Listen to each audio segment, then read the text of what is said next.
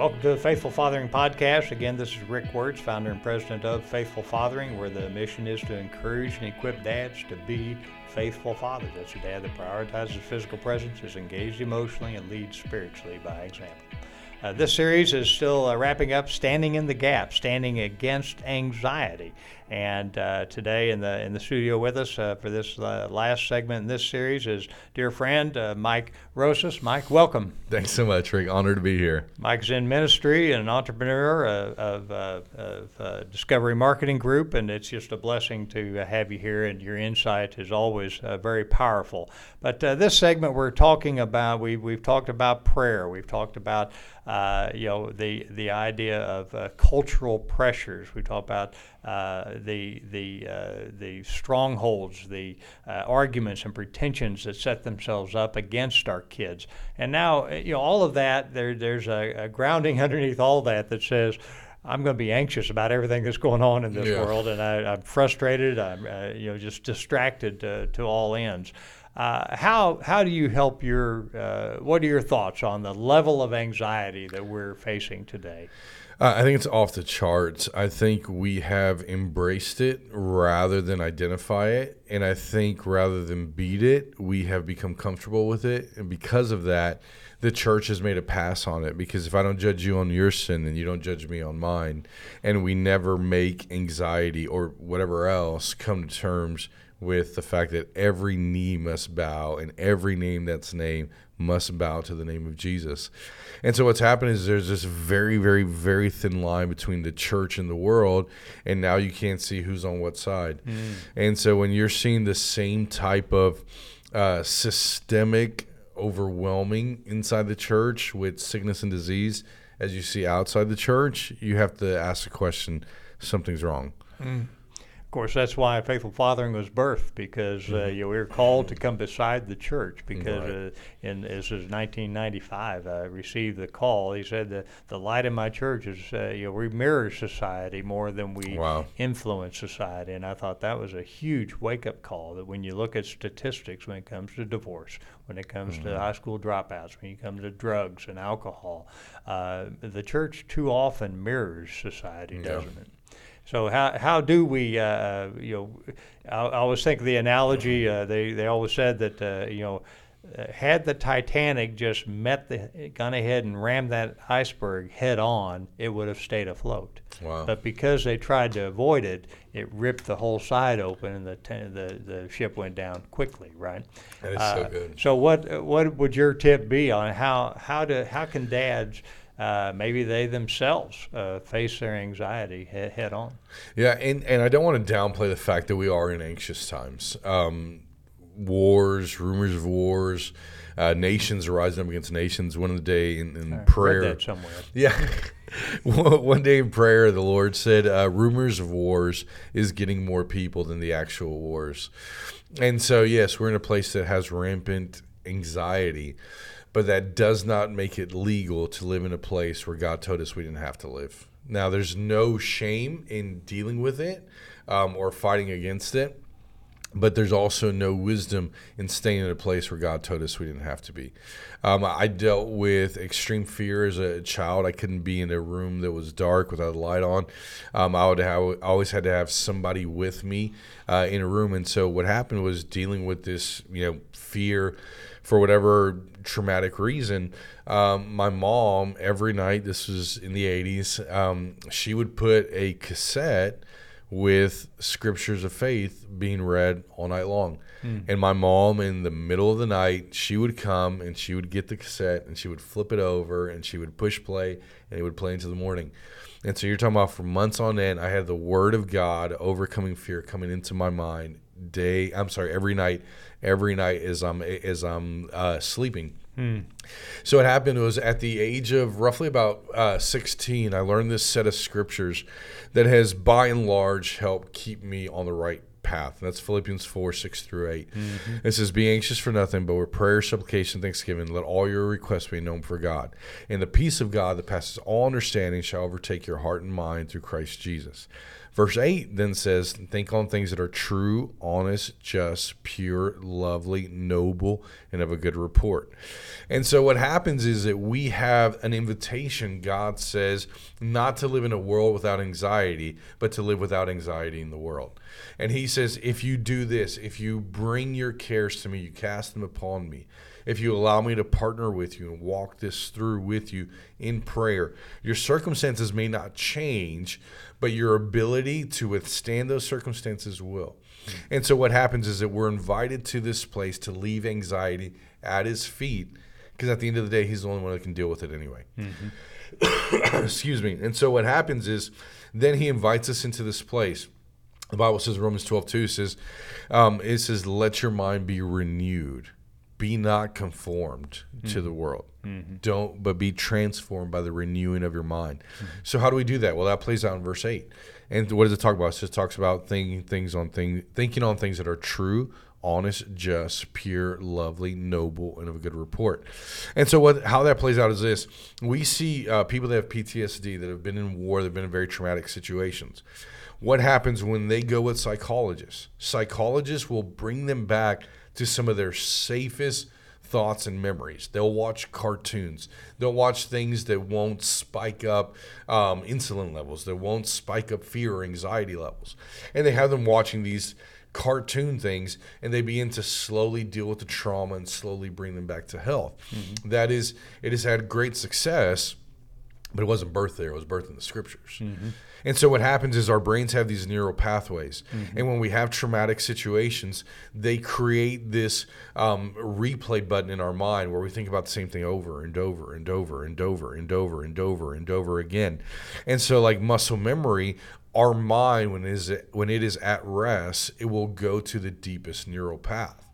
So how do you heal that place? Number one, there's always a supernatural aspect to it. But number two, you have to create a deeper neural pathway so that when your mind is at rest, it no longer goes to the trauma. Well, how do you do that? By thinking on things that are true, honest, just, pure, lovely, noble, and of a good report. If I'm watching the news, I'm creating these neural pathways of anxiety because fear sells. If I am meditating on God's word, well, I'm creating these neural pathways of peace so that when my mind is at rest, it's going to go to the strongest memory. If all I'm watching is the news, that's going to be my strongest memory. If I'm meditating on God's word, that's going to be the strongest memory. Right. So in my mind, as I meditate on the word of God, when my mind is at rest, it goes back to my last meditation, which is the word of truth that I was reading that morning. And so I live in this place of peace. I don't live in a place of peace, but because I have Christ within me, the hope of glory, I'm able to be established by Holy Spirit to abide in this place of peace in the most unpeaceful places. Right. I heard about an artist who won this art award, and they said they wanted to paint the most peaceful painting they could paint. And so some people painted dandelions, and some people painted a person laying on a bed of flowers, and somebody on their couch relaxing. The person that won, though, they painted this storm, and in the midst of this storm, it was the boat in a safe place. Because peace does not come from circumstances. It comes from the place that we're in. And you can be in anxious places and not be anxious. And so for me, the Bible says that everything I need is already found in him, in Christ. Right. And so he gives us, right, it doesn't mean you'll never fight thoughts of anxiety. It means you have a solution for when you do fight those thoughts of anxiety. I was thinking of the shalom, you look at the definition, it didn't that everything's going to be lovely and peaceful. Yes. Shalom is actually the positive state of rightness and well-being in the midst of the battle. Yeah. So that's your boat in the storm, safe in the storm. Is that, and that also goes back to where we talked about Christ taking every thought captive to the obedience of Christ. Is that verse 8 of Philippians as well? That those are the things we're to meditate on. But so as we move forward with the peace and the comfort that is our personal, passionate relationship with Christ, and navigating through this with that anxiety, just completely put in check, being navigating through anxiety at a personal level and pushing it aside in the world. How do we move forward with that Thanksgiving piece then, as we're to be thankful for everything that we incur because it's conditioning us for what He has around the corner for us, right? So maybe some of that anxiety is meant to condition us so that we're ready for the next blow that we might take. Does that make sense? Well, yeah, I think Thanksgiving gives us the right context. And so, because they say hindsight is 20/20, so I can look at even the bad things and see how they grew me. I can look at the good things and see how it was a season of harvest. And so regardless of what the situation is, when I put myself in saying, okay, God, in your omniscience, you thought it was wise that I would be found in this space, in this situation, to go through this trial, I praise you for it, because I know, number one, you work all things for my good. And so I'm walking into a place better prepared because I've submitted to you. And the Bible says that when we submit ourselves to God, God is the one who raises us up. And so it allows me to find peace even in troubled times because I know He's in control. It doesn't mean I find joy in troubled times, but it does mean that I find peace knowing, God, you're up to something. I don't get it. So sometimes the best I can do is just hang on for the ride.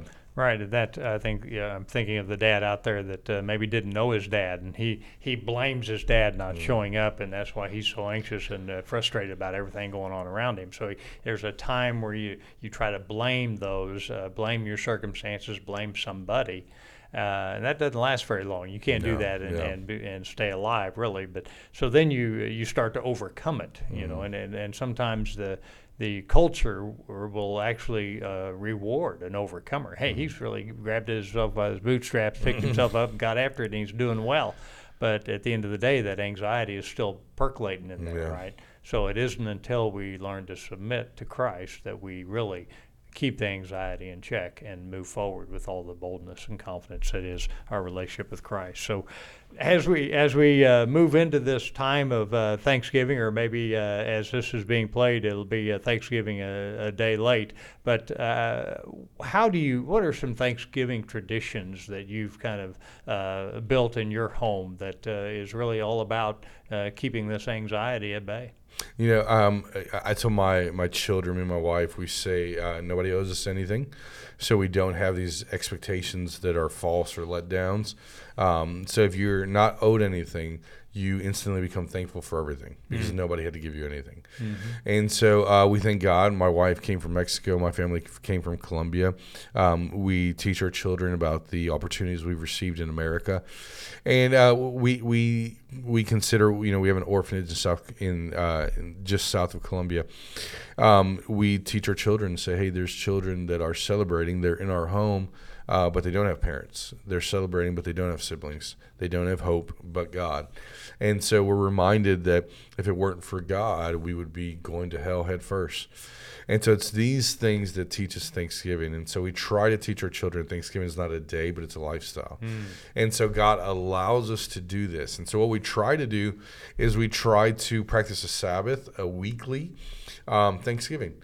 And so we'll have a nice meal, and we'll go through this Thanksgiving thing 52 times a year because we want our children to understand God has been supremely good to us. We deserve nothing, and yet He lavishly gave us His Son.